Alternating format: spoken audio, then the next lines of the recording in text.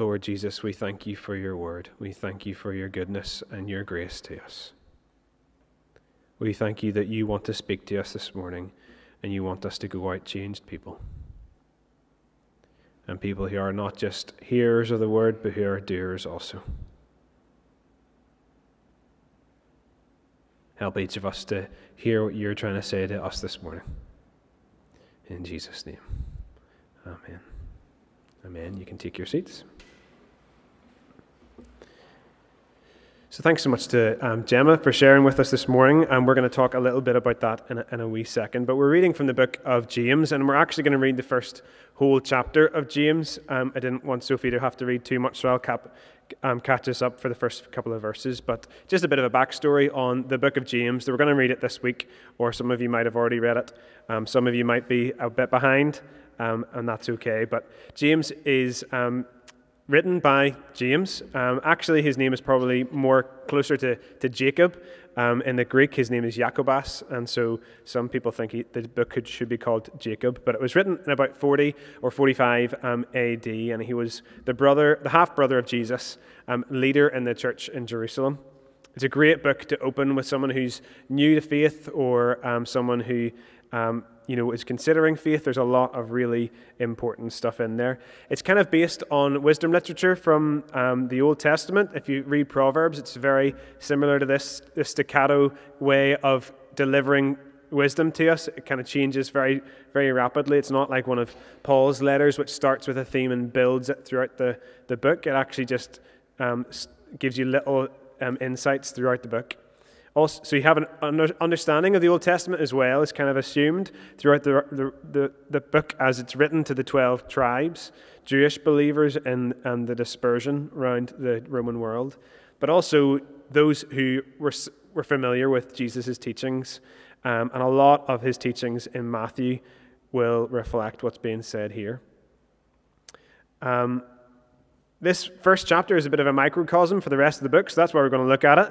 We're going to consider some of the stuff that's said in the later parts of the book, and even things that Gemma has talked about appears in the first chapter as well. So there's about 12 different sections in the rest of the book that talk about favoritism versus love, genuine faith, the tongue and how we speak, truth and false wisdom, a divided heart, condemning others, the arrogance of wealth and the danger of wealth, patience and endurance, telling the truth, faith-filled prayer, and restoring others.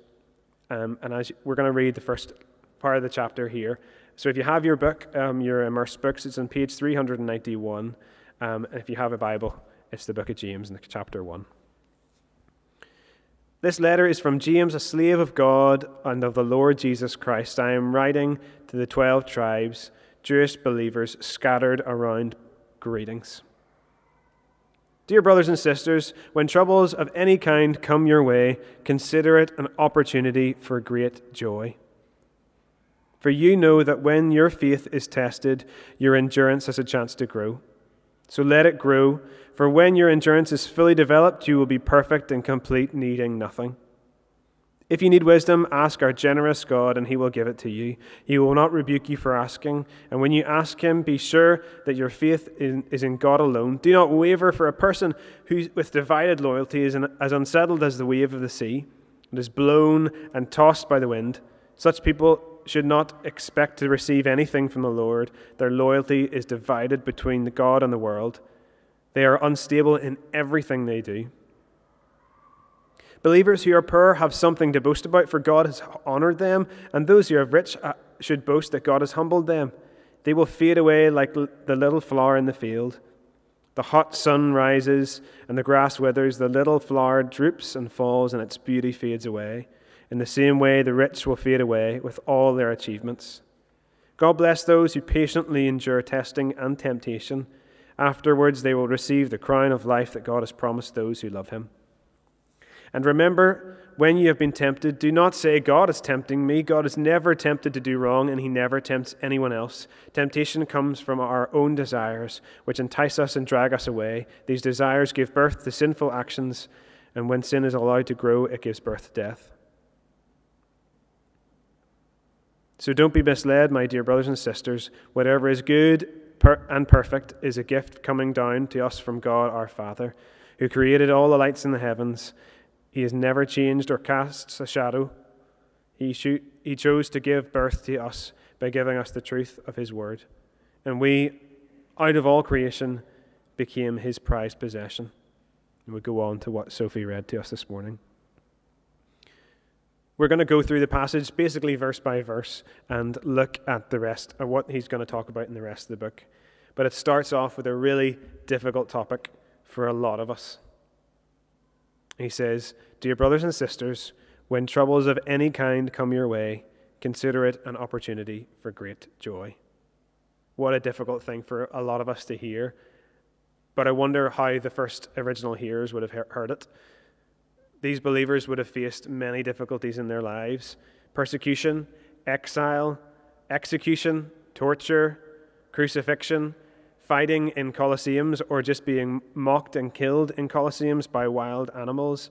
They would have been cast out from their businesses, their homes, their families for following Jesus.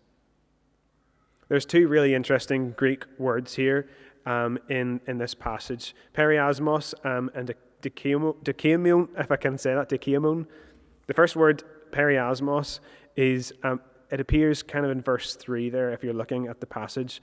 When troubles of any kind come your way, consider it an opportunity for great joy. So the word troubles there is the word periasmos, and it's the same word that's used in verse 12 for the word temptations. So the word has two kind of connotations here between trials or difficulties and temptations. And Elliot, if you would stick the little image on the screen here. There's a video by an organization called the Bible Project, which has a really good way of talking about this. And it talks about if a king gave us a challenge and said, okay, I've got this challenge for you to go and do for me. It's going to be a difficulty, but I want you to try and do this for me. We would think it was a good thing to do because we knew the good king had a good thing for us.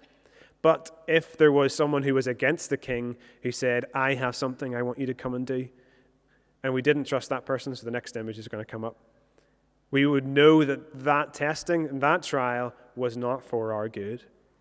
And in the same way, this idea, this word periasmos, is used to talk about testings and difficulties here given to us by God or used by God, or temptations used by the devil here to point us away from God.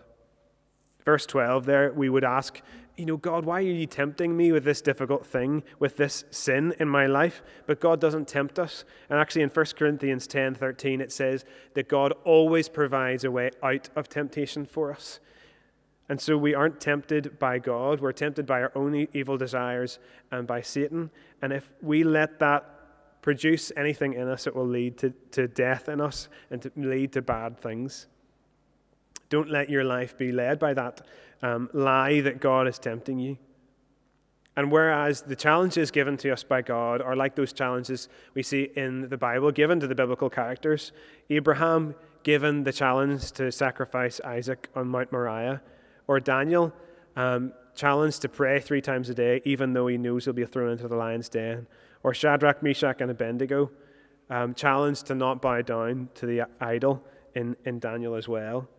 And the amazing thing that they say in the middle of that trial is God will protect us, but even if he doesn't, we won't bow down.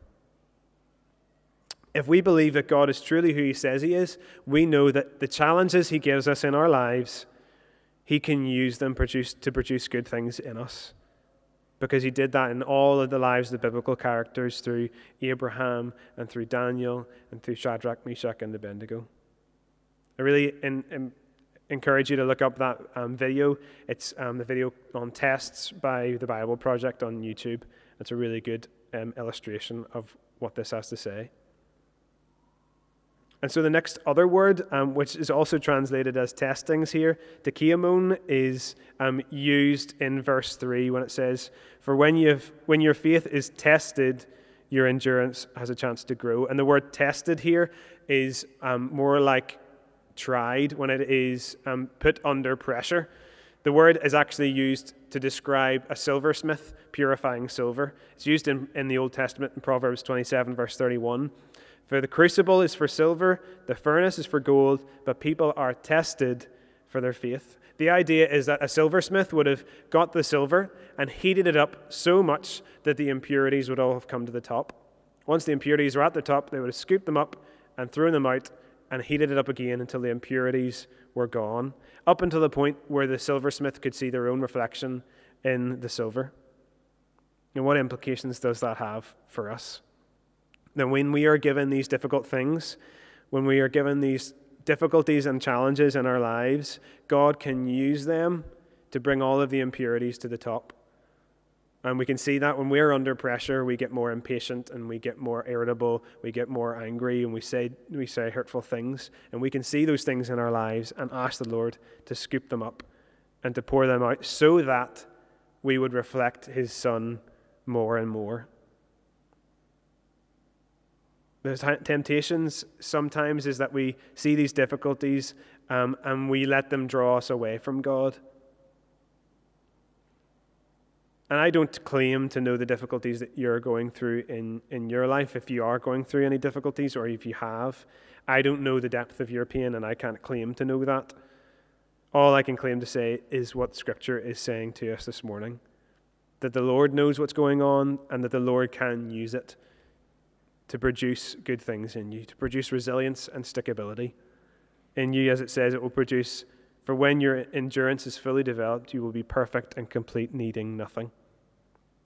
Imagine if we could look into the face of our difficulties when we face them in our lives and say, I count this as joy because this gift is helping me grow closer to you. I don't know if any of you have been following the diocesan YouTube or Facebook pages, but they've released a new series called Faith Under Fire about those in the persecuted church. And it's basically the testimony of a guy called Mushtaba, and it's a really worth a watch. But in the trailer for the little video, it's about 2 minutes long, he says this about being in prison for his faith. Jesus, I thank you for this suffering because this pain is nothing compared to the pain without you, and it is bringing me closer to you. And what do we gain from enduring with Jesus? Well, it says in verse 12 that we will gain the crown of life. The laurel crown would have been used in ancient times to put on the head of someone who won a race or to put on the head of an emperor who started to rule.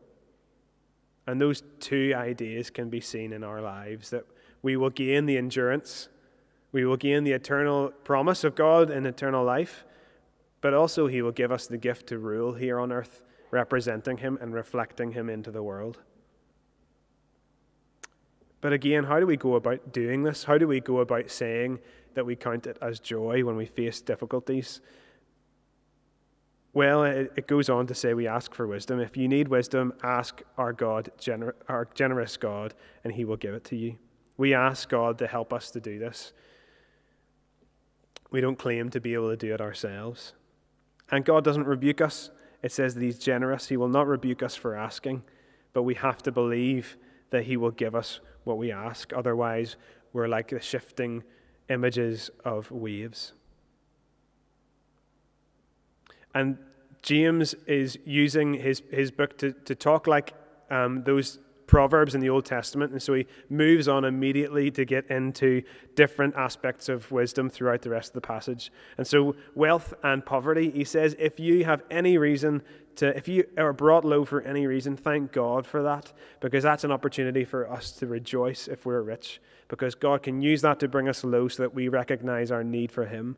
And if we are low, if we are in poverty and in difficulty, we can thank God that He can raise us up because of His goodness. You might ask the question, I don't feel like I'm very rich. I'm not a very rich person, and I don't know how much money is in your bank, and I don't want to know, but it's all relative terms. If your household earned more than £20,000 last year, you are one of the top 12% earners in the world. I'll just say that again. If your household made more than £20,000 post-tax last year, then you're one of the top 12% of earners in the world. And so in relative terms, a lot of us are rich. You can reduce that. You can look that up online very, very easily. and you can reduce that to 15,000, 10,000, and it gets down to 20%. We're still in the top 20% of earners in the world. But all of this wealth, all of this stuff that we have will pass away, as it says in verse 11. Some of my friends I look at who don't know Jesus, and I think, how would they ever come to God? Because they have everything they would ever want. They've got a good job and money and everything that they would need. Why would they ever come to God? But we need Jesus, and we need God to reduce us, to bring us low, so we recognize our need for him, and so that we can be saved and come to him. In verse 17, it says, where do these good gifts come from? All good gifts, every good gift comes from God. He is not changeable, and nothing in the world can change him, but he changes the world through the power of his light. Like Nigel has said a few weeks ago, God is good all the time. All the time God is good, and we can thank him for all the good things in our lives. That he's not the author of our pain, but he is the author of all good things. And so every parking space, every leftover bun in the house, every unexpected hug, every warm cup of tea on a cold day, every sunny day sitting outside, every free gift from God is his good gift for us. And it's our job not only to recognize those good gifts, but to recognize God's good gifts in the corrupted things in the world as well. The devil's only able to take the good things in the world and corrupt them. And so we can recognize the God's good thing even in the corrupted things of this world. What's an example of this good thing? Well, he says his good word that he's given us. He chose to give birth to us by giving us his true word, and we, out of all creation, became his prized possession. And again, James moves on again to the next bit of wisdom. Be quick to speak, or be quick to listen, slow to speak, and slow to get angry. I don't know how challenging you find that, but I find that extremely challenging. I tend to be the reverse. I'm slow to listen, I'm quick to speak, and I'm very quick to get angry. And I want to ask the Lord to help me to be better at this. Imagine if we lived our lives this week being slow to speak, quick to listen, and slow to get angry. Rick Warren says the deeper the hurt in someone's life, the less we should say, the more we should listen to them. A lot of the times, people will look at people's lives and will say there's a difficulty. Oh, well, here's the thing that happened to me, and that was really hard for me, and you should listen to me now. Whereas actually what we need is we just need to be people who listen. Listen to people's hurts, who stand beside them and show them how much we care. And how much hurt have we all caused from being quick to get angry and say hurtful things? And how do we become people who don't do that, who are people who are slow to get angry and slow to speak? Well, we get rid of the evil things in our lives, and we go to verse 21 there where it says, get rid of all filth and evil in your lives and humbly accept the word that God has planted in your hearts, for it is the power to save your souls. Ask yourself about everything that you experience and use and do in your life. Is this helping me grow closer to God? If not, well, maybe I need to get rid of that thing. Whether it's a TV show that you watch, whether it's a radio channel you listen to, friendships that you have, whatever you're intaking into your heart, is this producing good things in me, or is it something I need to get rid of? And again, James moves on and says about being people who don't just listen to God's word, but do it, just as Gemma was talking about that comes up in chapter 2 again. What a waste of time this will be about reading this Immerse session, about reading this every day, if we don't let it change us, if we don't let it make us into new people. If we are just doing this exercise for the sake of doing it, what a waste of time it is. Unless we let God's Holy Spirit change us through his word, we're just reading words on a page. But if we let this change us, if we let the Holy Spirit use this to make us into new people, what difference that can make in this church and in the world. That's the reason why we ask the question every week in our groups or even on your wee card, how might this change the way we live? Because this has to make a difference. It has to change us. It has to make us more like Jesus. And in verse 23 and 25, it says, it's as ludicrous as looking in the mirror and then going away and forgetting what you look like. Like as if we had a big mark on our face when we're getting ready to go out to church this morning. And we look in the mirror and we completely forget that big mark's there. And we come to church and someone says, oh, you've got a big mark on your face. Imagine if that's what we did, but that's what we're doing with Scripture when we don't let it change us. And you can think about this in two ways. Either we're looking into the mirror of God's Word and it shows us our wrongs, it shows us what we need to change, and we don't do anything about it.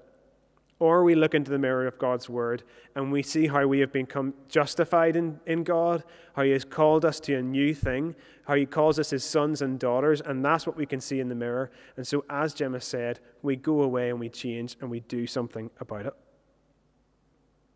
What worth is all of this if we don't speak well to our neighbours, as it says in verse 26, to ourselves, to our work colleagues, to our family at home, to our children?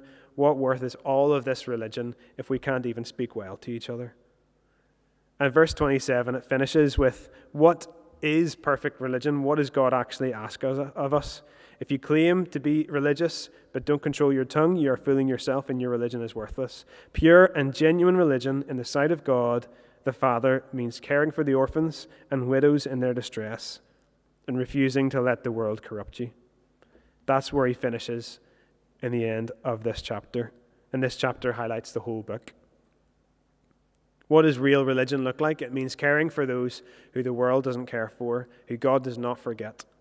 And it means not being stained by the world.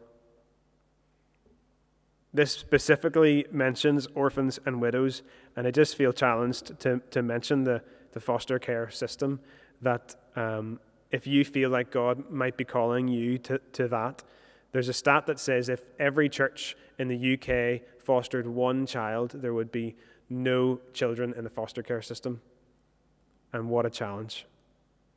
I don't claim to know that, but this passage literally says, care for the orphans and the widows.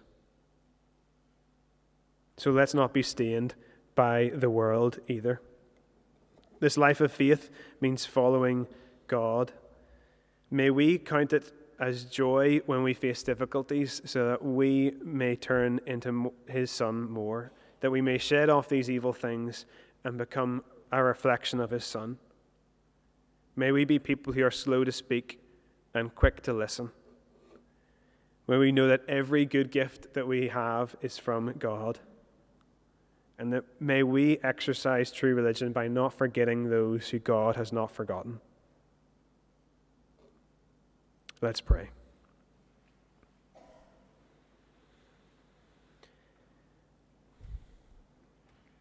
Lord Jesus,